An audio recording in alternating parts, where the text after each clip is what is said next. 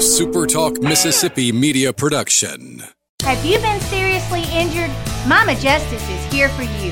Our medical team partners with top-notch doctors, surgeons, therapists, and urologists, ensuring a comprehensive recovery journey. If you've been injured, call Mama Justice today. We're here for you.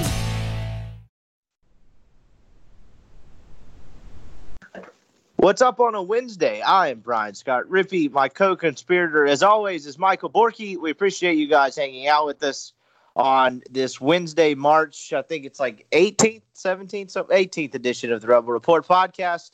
I hope everyone's hanging in there with their self-quarantine or whatever it is you're doing. I know most people are working from home. Seems like the whole world is shutting down. That's not really news at this point, but thank God we do have a lot of news. Thank God for NFL free agency, for some semblance of normalcy. We have that. Well, to get into that, Borky and I will have 5 free agent moves that were interesting to us. And then I think he's got some too, but I've got a couple just kind of off the wall ones that I kind of find a little bit fascinating in terms of storylines. So probably a lot of NFL stuff today. There's an NBA scenario that's interesting. And then as far as sick as everyone is talking about the coronavirus, we did kind of get a little bit of a mirroring timeline as to when we may get sports back based on a South Korean basketball league and to some degree the Chinese Basketball Association. But we'll get to that as well. So still some content. We'll probably have to get more creative once this NFL stuff dies down. But what's up? NFL heavy show today, I would imagine, but not shortage of anything to talk about. No, I mean, thank God for Tom Brady, right? Seriously, like I know it's been Monday morning since we recorded, but like we've still yet to talk about the Nuke Hopkins thing. Like, there's just a plethora of stuff for us to talk about. Yeah, when John Harris came on the show yesterday, and even he couldn't spin it, you know it's a bad deal. Yeah, and see, that's what he was getting at. For those of you that don't listen to the radio show, John Harris is a team reporter for the Houston Texans. I probably have his title a little bit off, but he's in their in-house media wing. Right. And he's a friend of the show.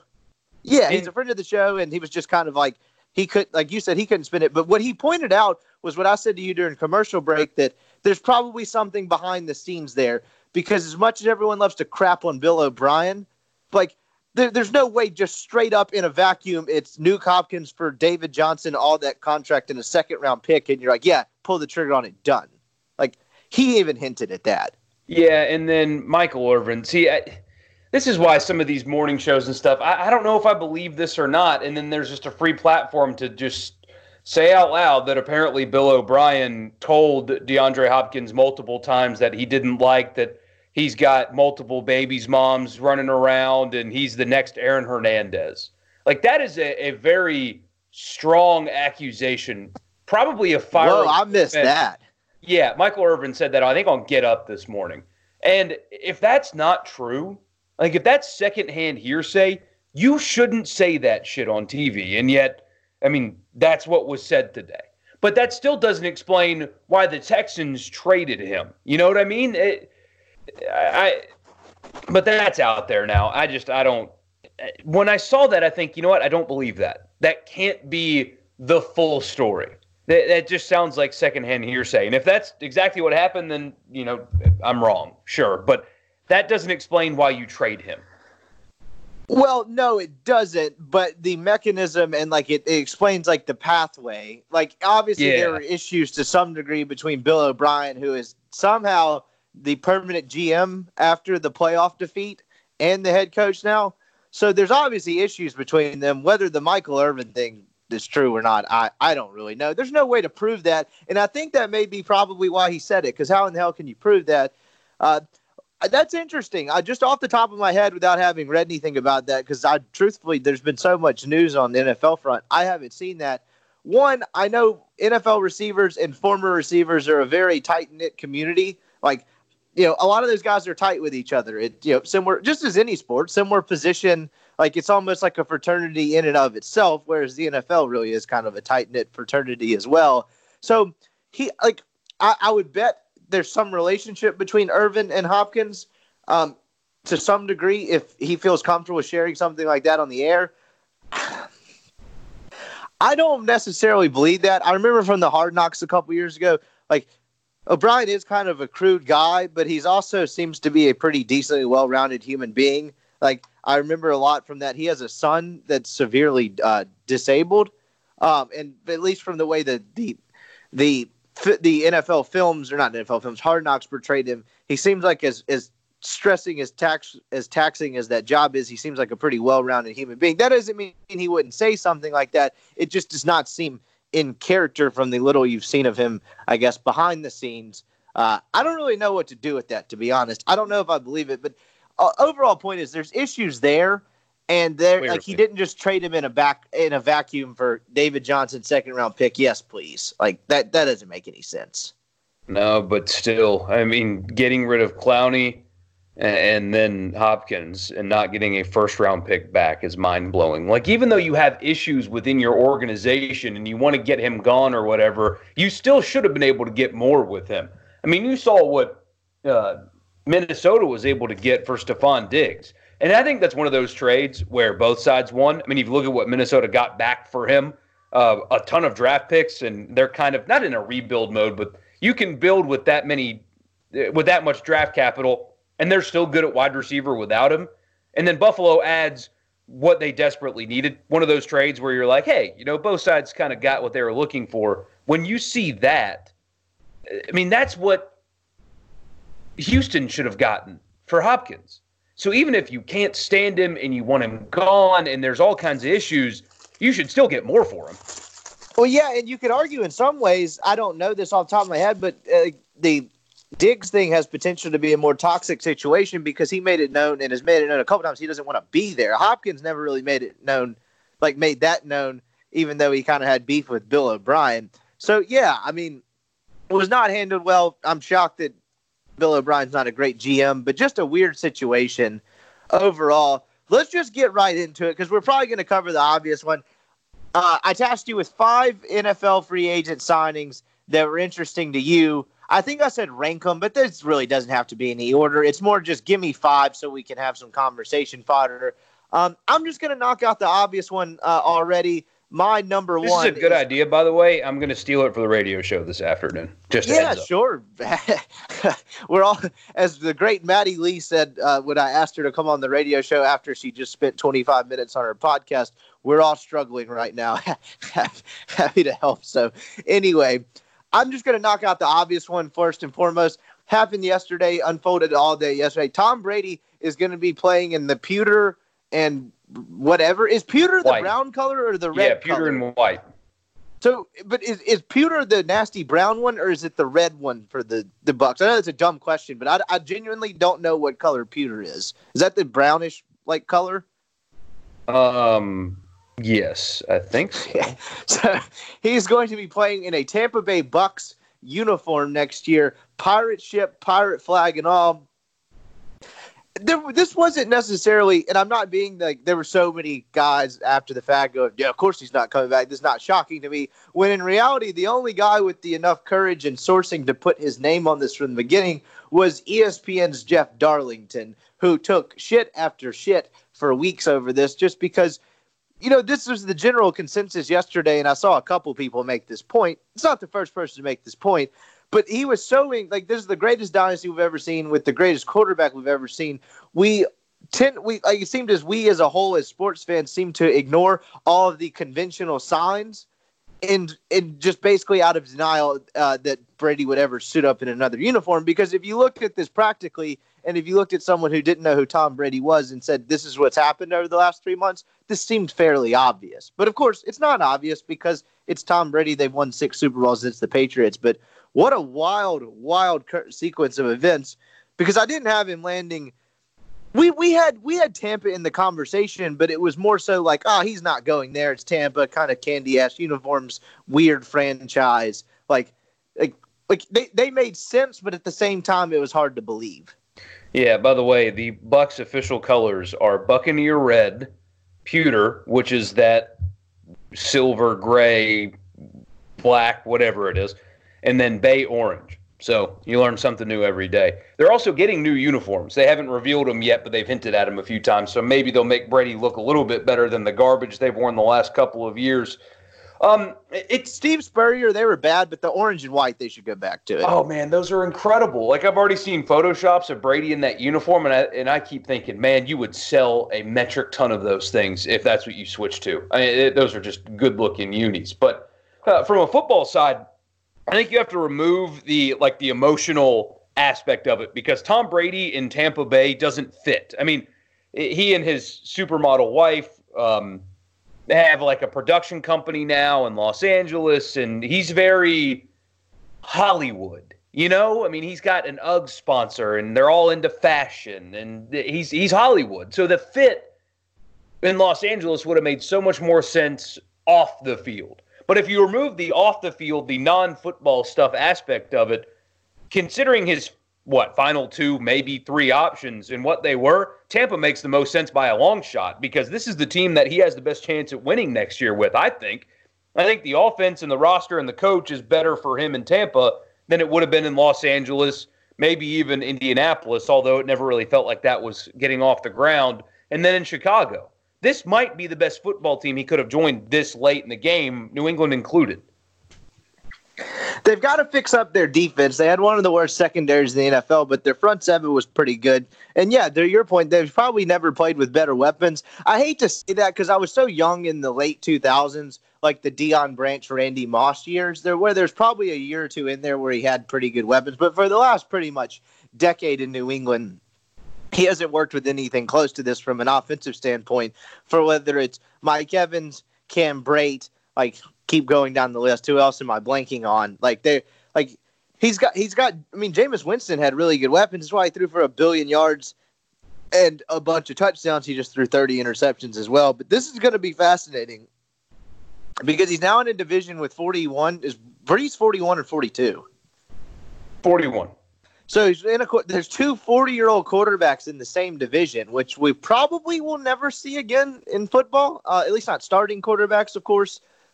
That's kind of interesting in and of itself. They're now, what you've been robbed of because of the NFC, AFC thing all these years is Brees versus Brady, and now you're going to get them twice a year for at least, I mean, you may just get it twice, but you're now going to see this twice in one season, and maybe for another season, I don't know, but this all-time greats thing that we've kind of been robbed of and have been rooting for to get to a Super Bowl is now going to happen between Tampa and New Orleans twice a year. So you've got that aspect of it.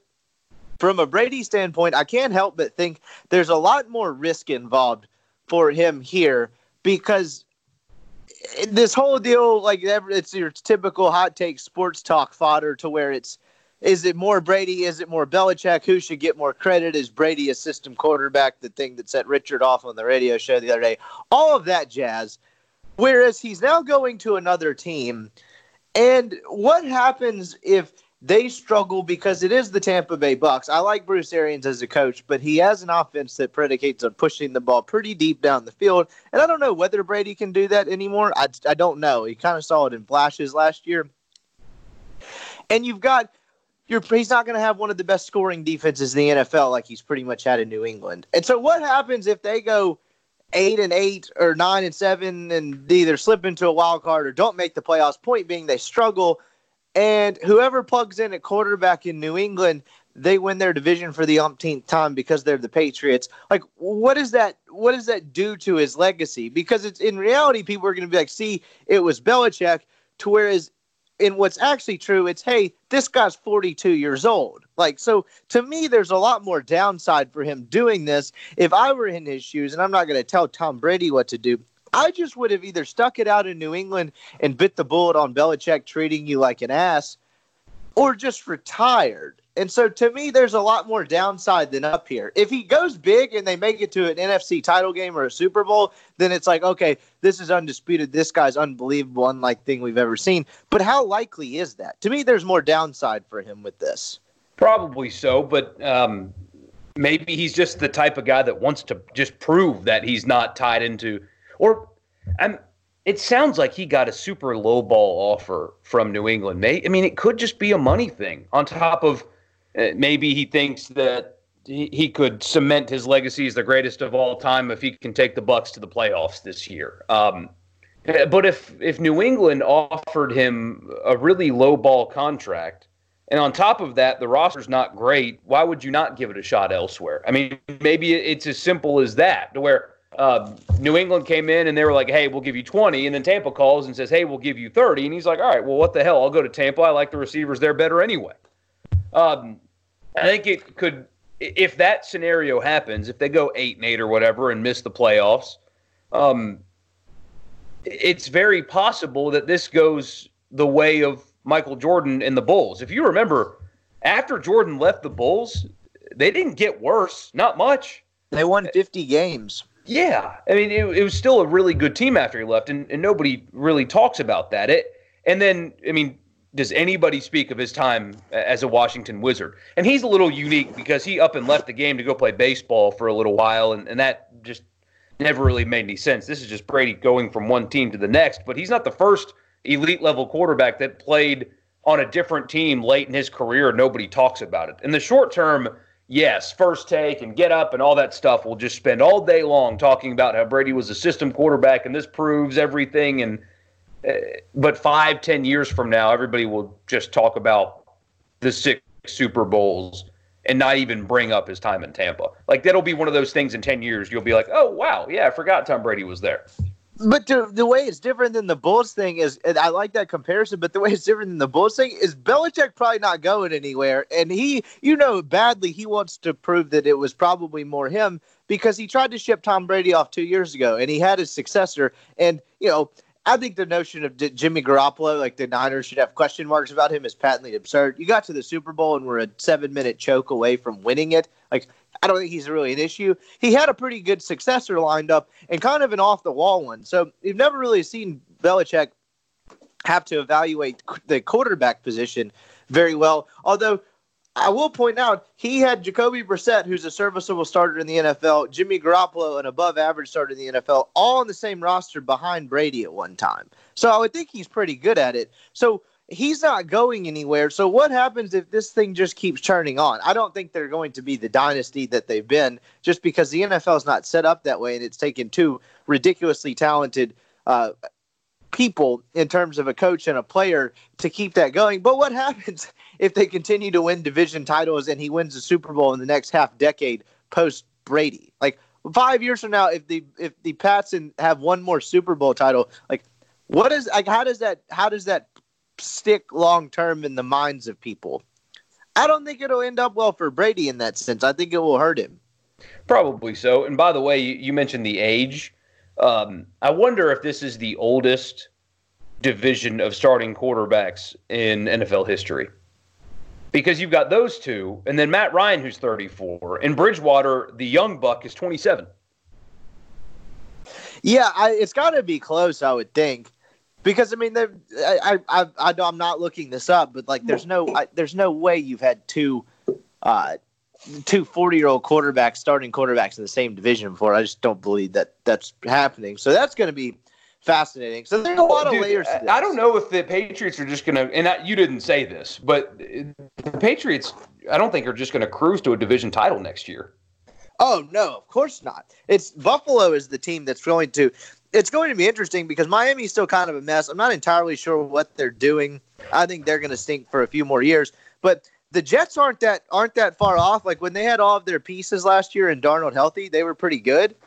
So outside of that, I've got something weird going on with my phone here.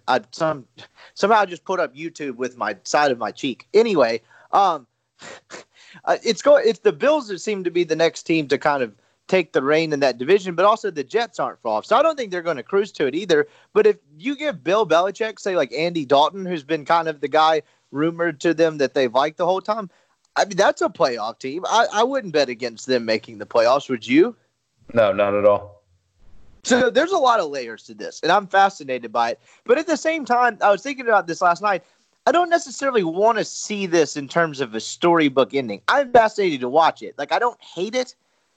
But in terms of Brady's just overall story and his overall legacy as a 6-time Super Bowl champion quarterback, do you really want to see him play for the Bucs? Because I feel like that's not necessarily how the story should end.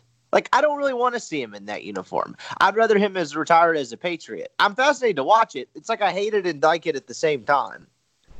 Yeah, I would have rather seen him in Tennessee or like in a Galaxy Brain world in Dallas or somewhere like that. But Tampa just doesn't feel right. I mean, they have the worst quarterback rating as a franchise in the NFL like in the last 20 years. I mean, they've just been perpetually bad. They had that one Super Bowl, which feels like forever ago. And, I mean, it kind of was forever ago. But have been sadly mediocre basically every other time. And he's going to this franchise. I mean, we talked about it Monday that it's the team with the 100-foot pirate ship in one of the end zones. It just doesn't feel like that's where Tom Brady belongs. But I am fascinated by the story.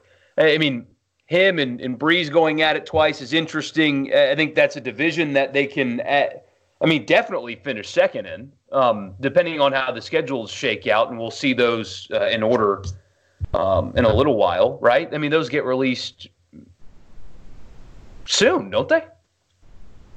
Yes, I don't know exactly when the NFL schedule gets released. I don't know how that's affected by what's going on in the world right now, but yes. April 16th. So, yeah, okay. Less than a month is when they release the schedule. So, man, I'm fascinated by the story. I know the Bucs are about to get a lot of primetime games. I mean, especially when they're going to play the Saints twice. And, I mean, they'll have – oh, God, I saw it yesterday. They're going to have people are guessing 10 network games this year because of who they're playing and all of that good stuff. So my second one on top of on this is I'm going to stick with the quarterbacks. This was like the seventh most interesting move to happen yesterday, but it's Phil Rivers to the Colts. This seemed to make sense all along once it was figured out that the Chargers were going to pass on re-signing Phil Rivers. The Colts seemed to make a lot of sense.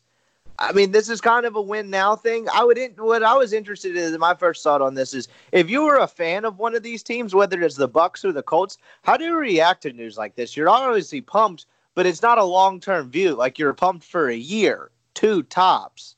Like, it would be a very weird place to be in as a fan of one of those teams to where it's just like, okay, this is a pretty short window, but I'm all on board now. But Rivers to the Colts is interesting for a number of reasons, because that was a playoff team with Brissett until injuries really just kind of ravaged them towards the last 7 to 9 weeks of the season. You see that every year in the NFL where there's 2 teams that are pretty good and then they just can't overcome their injury report. The Colts were one of the 2 teams last year, probably the Steelers the other one. But this is fascinating for a number of different reasons, just because they have a decent amount of weapons. They have a ton of cap space to continue at it. He's got a great offensive line, which he's played behind a ton of awful ones in LA, San Diego, whatever you want to call the Chargers at this point. This is going to be weird seeing him in a Colts uniform, but I kind of like it. I don't think Phil Rivers is completely done yet. I like it too. He has a little bit of gas left in the tank. I wonder what the Colts' plan is going to be now, because this is the last year on Brissett's deal. I mean, they're paying him, I think, oh gosh, what is it, $15 million? Let's see. Yeah, $15 million. So they've got $40 million tied up in 2 quarterbacks whose contracts both expire after this year. So maybe they're going to get one in the draft or something like that. That's what their plan is. Obviously, they haven't told anybody about it yet, but they haven't showed their hand either, because both guys that they've got right now are free agents after this year. So what do you do? If Rivers plays well and wants to come back, do you give him an extension? Is Jacoby Brissett going to be pissed off and want to go elsewhere, and what's his market? And do you draft a quarterback? But this draft class isn't very good. It's a really interesting move, and I like it, and I don't think they shouldn't have done it, but leaves you in a bit of a bind at the quarterback position after this year. Yeah, but it's one of those things. I don't disagree, but like, couldn't you, I guess, I mean, you have Brissett who's serviceable. You have Rivers. If things go well, couldn't you just sign him to another 1-year deal and keep kicking the can down the road? Yeah, and then get one in the draft or something that you may like. I mean, it's honestly not a terrible place to be, because if you like where the Colts sit this year, you're not going to get a good quarterback. So if you hate this quarterback class, or say you even hate the next one, you can be very selective of when you want to get a quarterback and who, if it goes well. If it doesn't, then you got to kind of figure something out. Yeah, for sure. So do you think he'll win there, though? I do. The division's interesting because the Jags are still going to suck. The Texans, God bless Deshaun Watson. I just don't know if he can overcome all of the dysfunction around him, mostly induced by his coach. But what sucks is the Titans just paid probably the third best quarterback in the division, like $90 million. I'm not necessarily mad about it, but it's a weird place to be. Yeah, they overpaid for him. I get picking him over Brady. I really do. I mean, it makes more sense. Although I did see people yesterday suggest that Tampa got worse by signing Brady, and I don't know what you're watching. I mean, it's a matter of 42-year-old Brady or current Jameis Winston. I probably know which one I'm taking. 42-year-old Brady, 100 times out of 100. I mean, yes, Winston threw for 5,000 yards last year, and Winston has probably right now still more raw talent than Tom Brady. But you cannot overcome the amount of turnovers and mental mistakes that dude makes multiple times every single game and expect to win. Like, Brady's not throwing for 5,000 next year. Brady's also not turning the football over twice a game. I've got a couple more Colts thoughts on this thing, but we got to take a break real quick to remind you the podcast brought to you by LB's. Go see Greg. He sent some pictures out the other day. He still got steaks, custom cut sausages. The ribeye sausage is one of the finer delicacies in this world. Go see him. It's a great way to self-quarantine. Go by, grab something to go. He's got meat. It looked like he had meatloaf plates to go yesterday. He's got all kinds of stuff. But go see him. You can go throw something on the grill and chill out at home while the world ends around you. But Greg needs you now more than ever. Please go see him. It's the best place in Mississippi to get meat. Thinking about Greg. Really appreciate him sponsoring the podcast. But anyway, please go see him. I'm probably going to go by today. At least throw something on the grill this weekend because I believe cookouts have not been banned because most of the time you're cooking out with 10 people or under. So what a better way to enjoy the warm weather despite that there's a killing virus in the air. But please go see him. University Avenue. Across from Kroger. Greg's the best. I saw a really funny tweet yesterday. It was a guy that took a picture out of his, bedroom window and said, my dad texted all the neighborhood dads and they're having a quarantine party. And they were like in the cul-de-sac and they were all standing in a circle like 10 feet apart from each other. It was each one of them looked like the most dad guy you've ever seen in your life, standing in a big circle to not get close to each other. It was the funniest thing.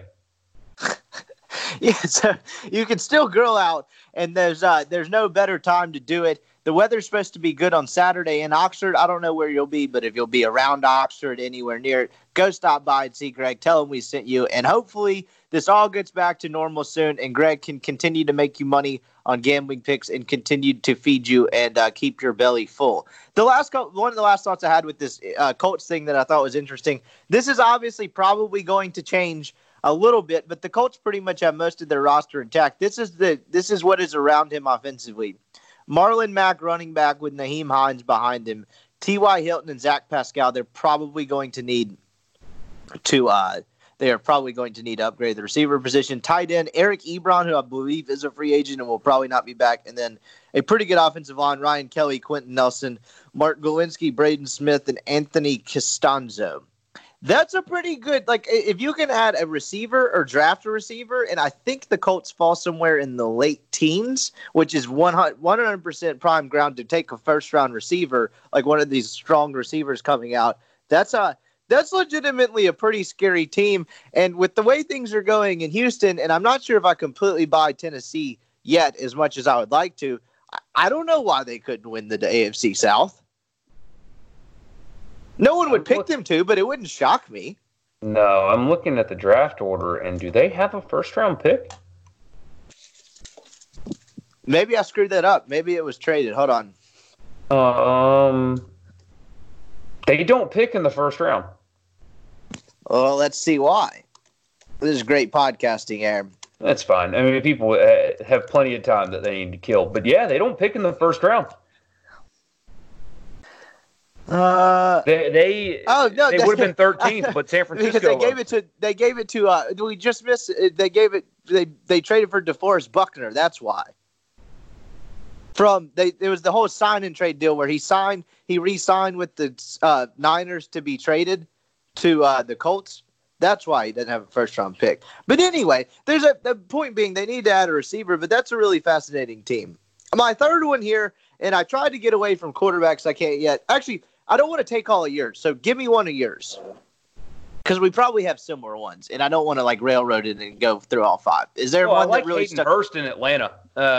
They had to offload their two tight ends, one of which became the highest paid tight end in the NFL, and then getting rid of a fourth-round pick in 2020 for Hayden Hurst. They got rid of a second-round pick. They gave a 2020 to Baltimore. Anyway, Hayden Hurst, I really like him. It's a good weapon in Atlanta. Nobody's talking about it, and I understand why, because Hayden Hurst is not like a sexy conversation piece in free agency, but I think that's a really good pickup in Atlanta. Now suddenly they've got a pair of really good wide receivers and now a really reliable tight end to go along with it. And if they can actually stop people, the Falcons may be kind of a sleeper to have a good year next year. It's been a really good offense. They've just been so bad or decimated by injuries on defense the last couple of years. You look at the Falcons for the last two seasons after their Super Bowl collapse and be like, this team should be way better than they've been, and it doesn't necessarily make a ton of sense as to why. Or I guess 3 seasons it's really been. But I like that one.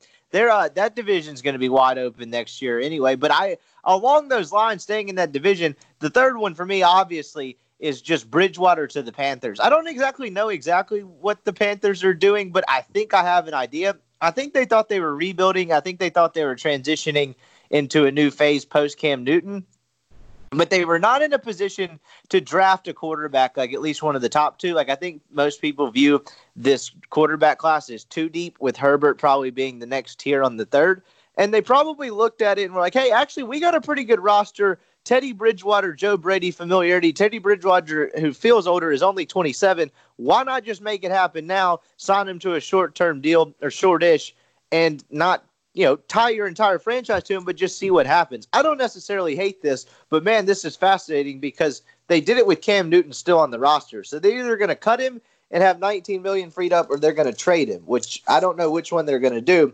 But talk about the quarterback carousel. This was kind of an underrated because this has a ripple effect of, 1, new quarterback in Carolina, 2, Cam Newton has got to be somewhere else now. Yeah, and there were talks this morning about Chicago potentially being a landing spot, although that would probably require the Panthers to cut him. I don't know who's going to make a deal with Carolina to get Cam Newton. I mean, who out there would want to give up something to get him when you know the Panthers are going to cut him if you don't make a deal, and so maybe you could acquire him that way. I don't understand what they're thinking in that regard. Who is going to trade for him? Maybe there's something else they want. I don't know. I mean, it's one of those things where the Panthers are probably going to have to give up, or not, at least not get in return more than they thought. Because, like you said, they don't have any leverage. So if they have the option to cut Cam Newton, trading him would be much more difficult because you don't have leverage. But maybe there's something there with LA. I think he ends up on the Chargers. I think that makes the most sense.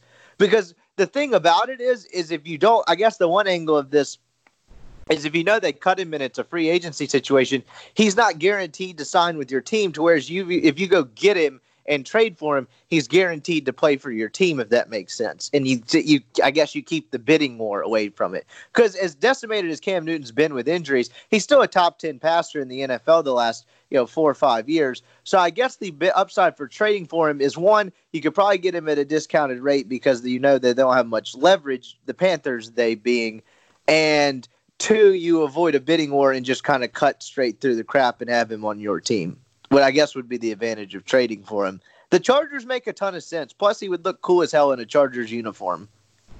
Yeah, and you just wonder how healthy he is. I mean, if that's what you're going to do, life after Phillip Rivers, is he a guy that you'd want? Like, if you were a general manager in Chicago and Los Angeles, which seems like those would be the two, or maybe New England, but kind of seems doubtful there. I don't know if those personalities would mesh, but if you were one of those two, that would be nuts, though. Seeing Cam Newton in Belichick's system, I don't know. I don't think it would work out. I don't know if Cam is the type that would accept that kind of atmosphere. That's true. But in terms of just like scheme, watching Belichick devise a scheme around Cam Newton, if there's anyone that could probably make that into something unstoppable, I'm going to put my money on Bill. That would be awesome. I agree. I don't think it's going to happen. I don't see it as a great fit, but I would very much love that to happen. That would be fascinating. Chicago wouldn't do anything for me. I think Matt Nagy's kind of a fraud. I don't think Trubisky's any good, but I think he throws him under the bus anytime shit goes wrong. Like that Monday Night Football game against the Rams stuck out where he just needlessly benched him with a minute and a half to go when they were down like 12 or whatever, if you remember what I'm talking about. So like him going to Chicago really wouldn't move the needle for me. In terms of just storyline and my personal entertainment, I think the Chargers would be interesting because that roster's pretty damn good. And then the Patriots would just be awesome. But the Patriots are going to get Andy Dalton, and it's going to bore everyone to tears, and they're going to win 10 games is probably what's going to happen here. But if you were one of those two GMs, would you want Cam Newton? Would you be willing to give up, even though, like you said, the Panthers have no leverage? Because everybody knows they just paid Teddy Bridgewater. So it's either we trade for him or they're going to cut him. So good luck getting anything of real value. But if you were Los Angeles, would you give up something, as small as it may be, to get Cam Newton? Yes. Especially since the draft class sucks. I mean, once you're past Tua, what are you going to do? Get Justin Herbert? No, I think that's an easy solution. Yeah, exactly. You're either getting, second-tier quarterback that you don't think is going to work in the draft unless you just love the guy, or you're trading up to get one that you still don't know, or you're trading or just getting Cam Newton. Like, it doesn't seem like that hard of a decision to me. So, yes, I would absolutely take Cam Newton, particularly if I don't. Like, if I'm a GM and I need, one, I'm not necessarily thinking 100% sell tickets. That's why the Chargers make sense. Cam would 100% sell tickets, even in that stupid stadium. Or I guess they're moving into the big one now. They are moving into the big one. But, like, he would sell tickets. He would get people interested. But just aside from that, if I had no quarterback, I'd rather have Cam Newton than take a gamble on a younger guy where there's just nothing is certain. So, yeah, I 100% would take Cam Newton. There's going to be a market for Cam Newton. If there's a market for Phillip Rivers at this point, Cam Newton is going to be plucked pretty quickly. It's just hard to see a fit right now. My fourth one is a little off the wall here, but I'm just going to stay with all quarterbacks. I might just make all 5 quarterbacks.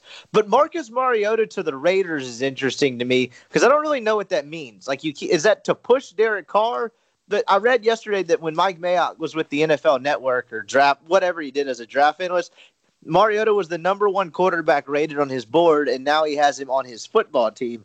I don't know what this means. Like, Mariota's probably the backup, but I think they really just want to push Carr. I don't exactly know what this means, but this is fascinating because I think this could turn into an actual quarterback competition. Oh, you better hope not, though. I mean, if that's the guy you're signing to push Derek Carr, maybe you should just start over at quarterback. That's a good point. I do wonder if the Titans just ruined him as far as injuries and scheme. Like, they surround him with bad coaches and a bad offensive line for so long. I'm just not 100% convinced he's awful. He may be. I could be 100% wrong. I'm just not 100% convinced yet. So that's another fascinating one for me. But how about Jason Witten going to Oakland/Vegas? How about that? Yeah. That's interesting. But like I thought Witten was one of those things where I'm going to go back to the Cowboys for a year and then retire and do something else. But I guess not.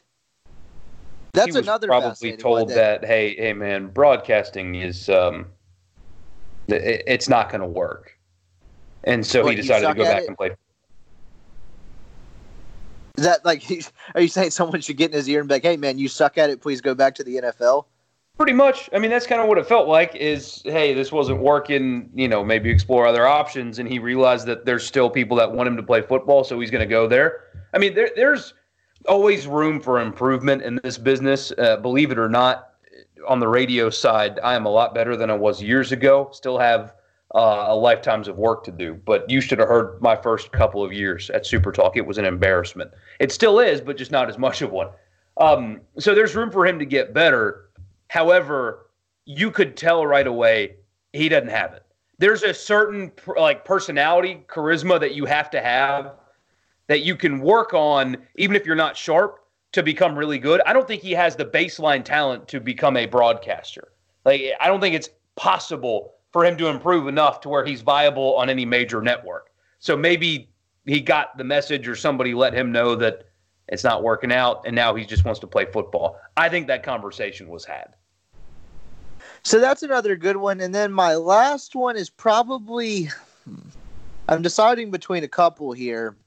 Oh, a random Ole Miss thing, by the way. If we don't bring it up, Mike Hilton got a second-round tender. So that means Pittsburgh really values him. So good for Mike. He'll get a nice little deal. And anyway, just wanted to throw that in there because it's an Ole Miss podcast. And he's probably the best defensive player they've ever had. I mean, pound for pound anyway. My God, he was always in the right place. Yeah, no, absolutely. 100. I mean, he really just kind of took Sinquez Golson's job, for lack of a better. I mean, it's kind of Ole Miss by cannibalization of Ole Miss out there. It was interesting, but good for him. I didn't see that. I got lost in the weeds in that yesterday. I think my last one is probably going to be, this is so random, but Jimmy Graham is now on his 12th team, and I think he signed for $16 million with the with the Bears. So I don't like. Good luck, Mitch Trubisky. You now have a washed-up Jimmy Graham. Like, I don't really know what to think about that. That seems very just underwhelming. Man, there were some Saints media that were all talking about, oh, Jimmy Graham coming back, bring Jimmy Graham back. And I kept thinking, guys, first of all, it would cost too much for his production, which has not been good lately. And you have Jared Cook already on the roster.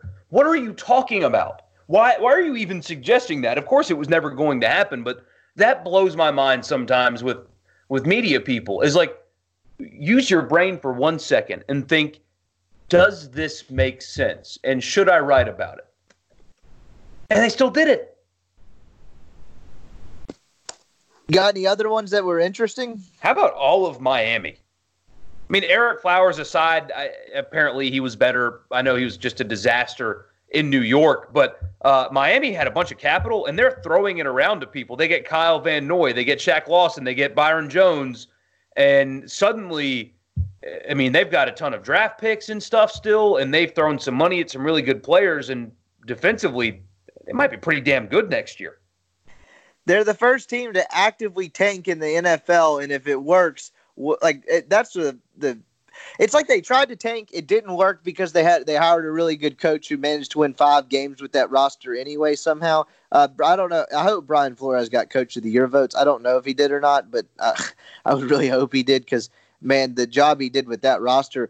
But if like this type of thing works and you just shed cap space after cap space and you try to suck for a year or two, I wonder what that means for like how the modern NFL franchise functions. I hope this does not end up being the case because this would to be honest, watching NFL teams actively try to lose, I don't really want to see any more of that. Because as good as they were down the stretch, but those first 5 weeks or 7 weeks of them, I don't want any more of that. No more, please.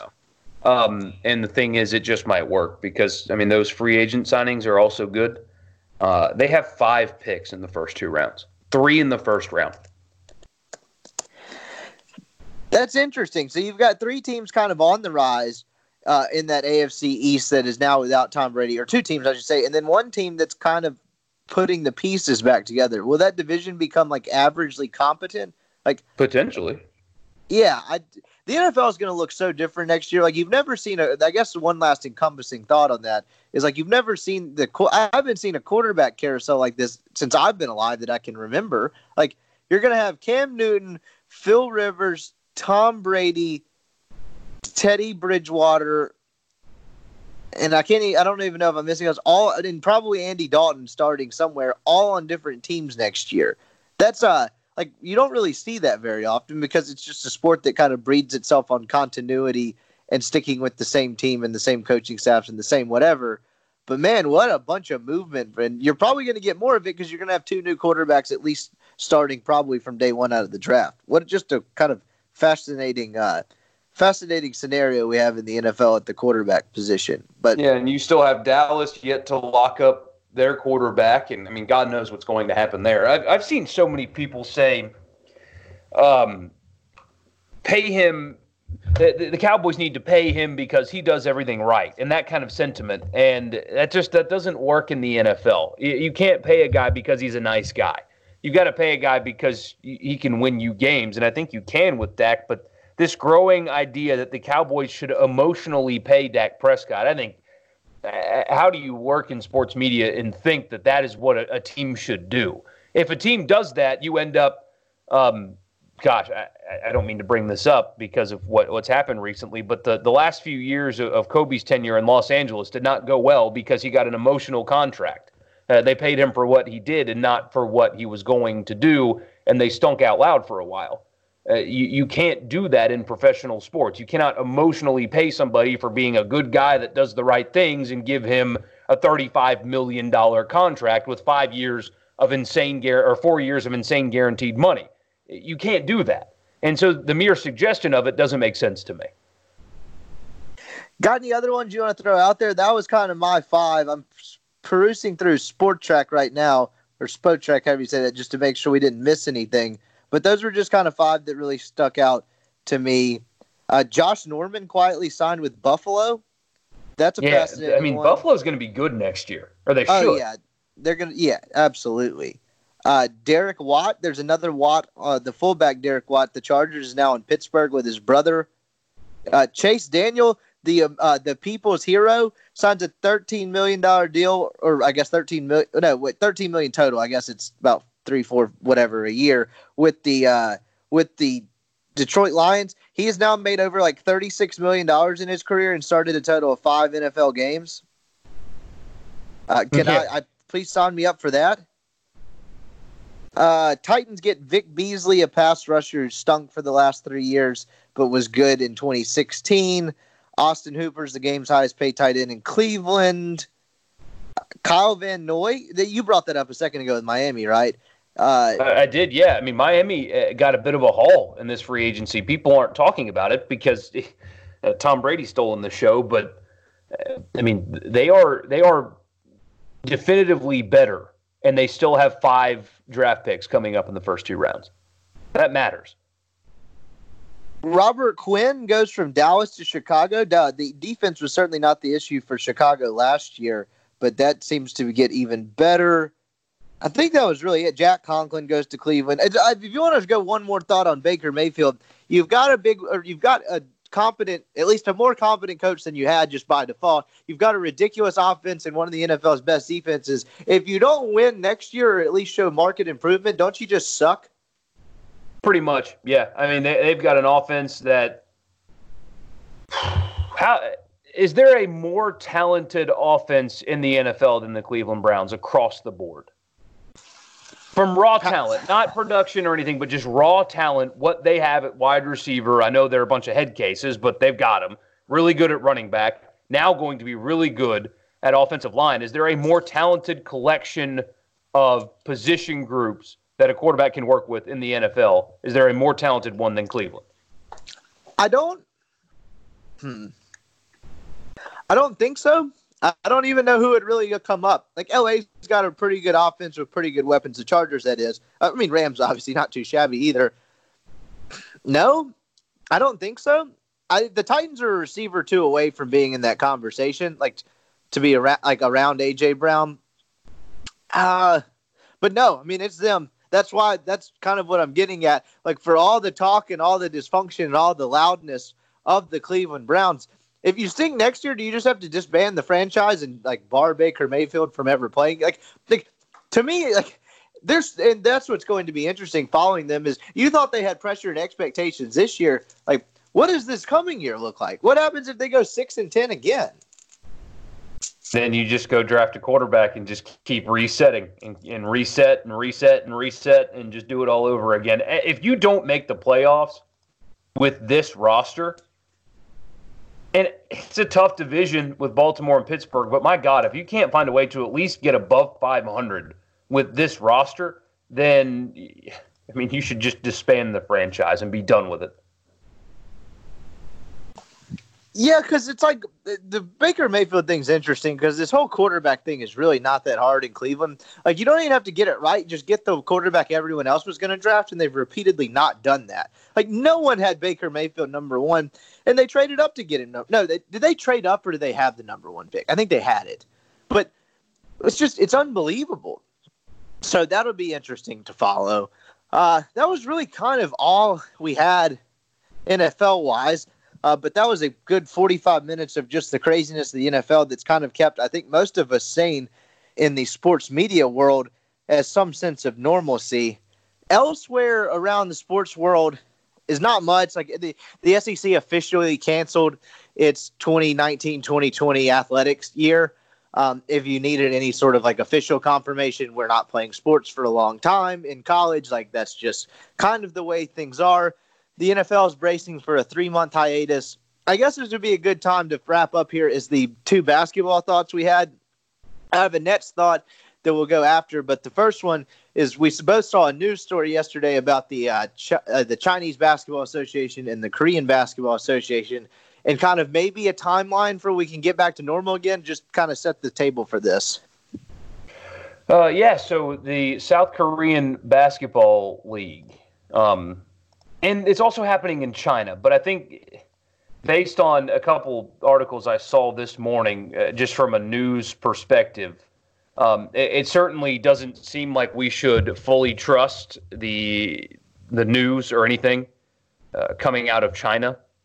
I know that may be political, but whatever. These are trying times. I would much prefer to trust the South Korean news side of things, and they are confident enough in the slowing of the spread of the virus to where they're going to play basketball soon. I mean, they're getting the league prepared to play again, which, depending on what news service you look at, depending on what website you look at, I mean, this thing could go on for months and even over a year, just depending on what you read and who said it. But it makes you wonder if South Korea is comfortable enough with the lacking spreading of the virus. That is a terrible sentence. With the them slowing the way they quelled the spread of the virus. Yeah. Right. There we go. That they're comfortable enough to play basketball again. And if we are on a similar timeline, we are a few weeks, couple months at most away if we do the same thing that they did. Yeah, so 2 thoughts on this from me. I agree with what you're saying on that. One, from everything I've read, and this is not a political take, just from literally everything I've read, both right side, left side, whatever lean you have, I've kind of tried to read both perspectives in terms of which way the media outlet leans.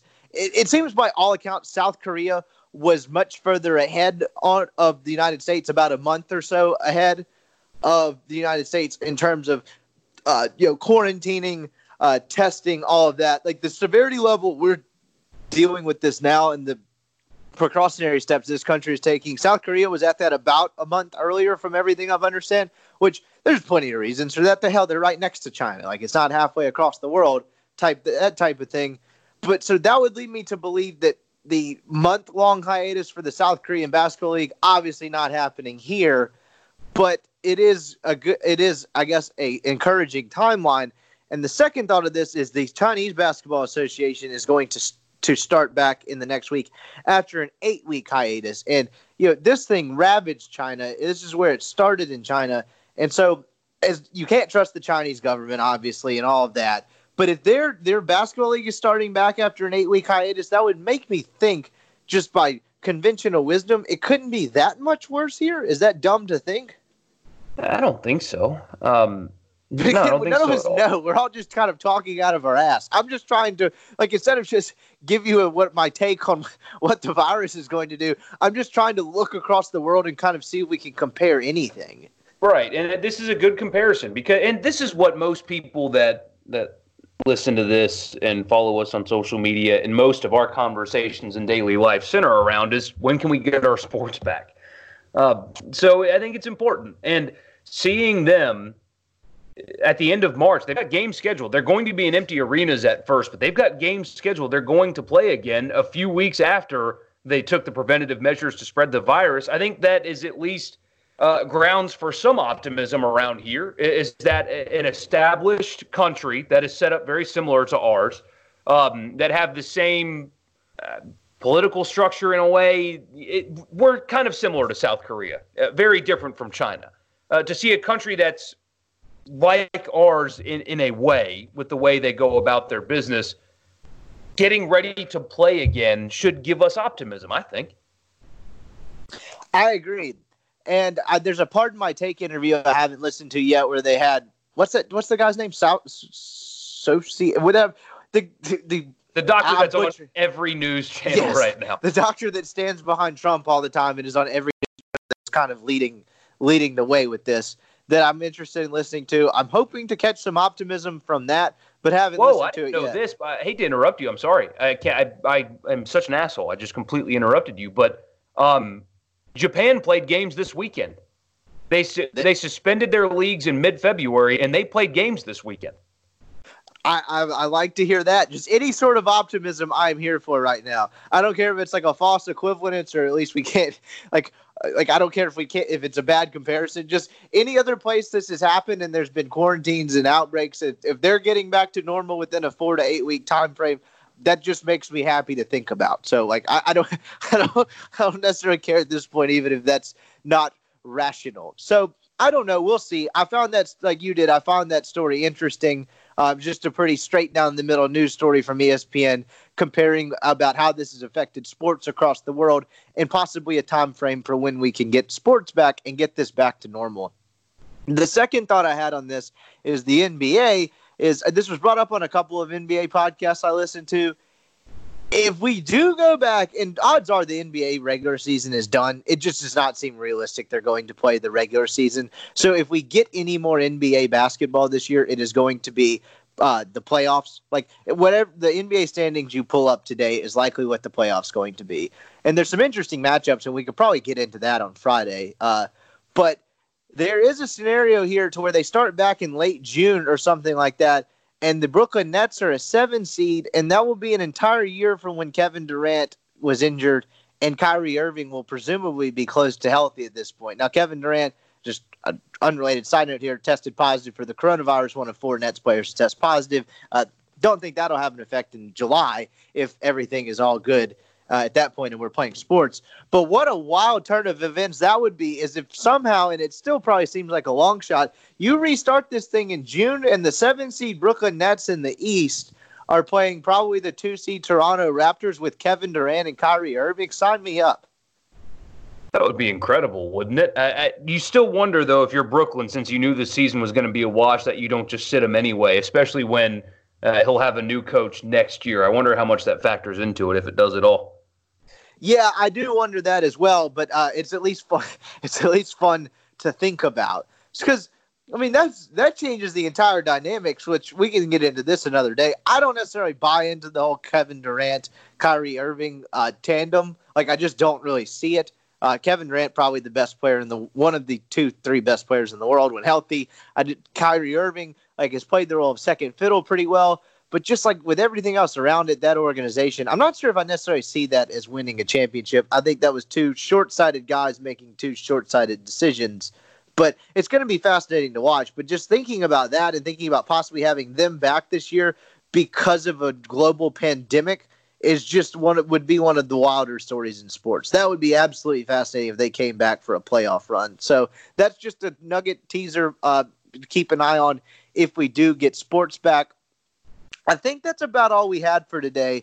I had an idea for Mailbag Friday. You're welcome to participate. Definitely don't have to. But I'm going to watch the all 3 Hangovers, and I think I'm going to rank Friday my top 5 favorite scenes because the Hangovers are probably my favorite movies of all time. As I don't know what that says about me, but whenever probably whenever I need some sort of laugh.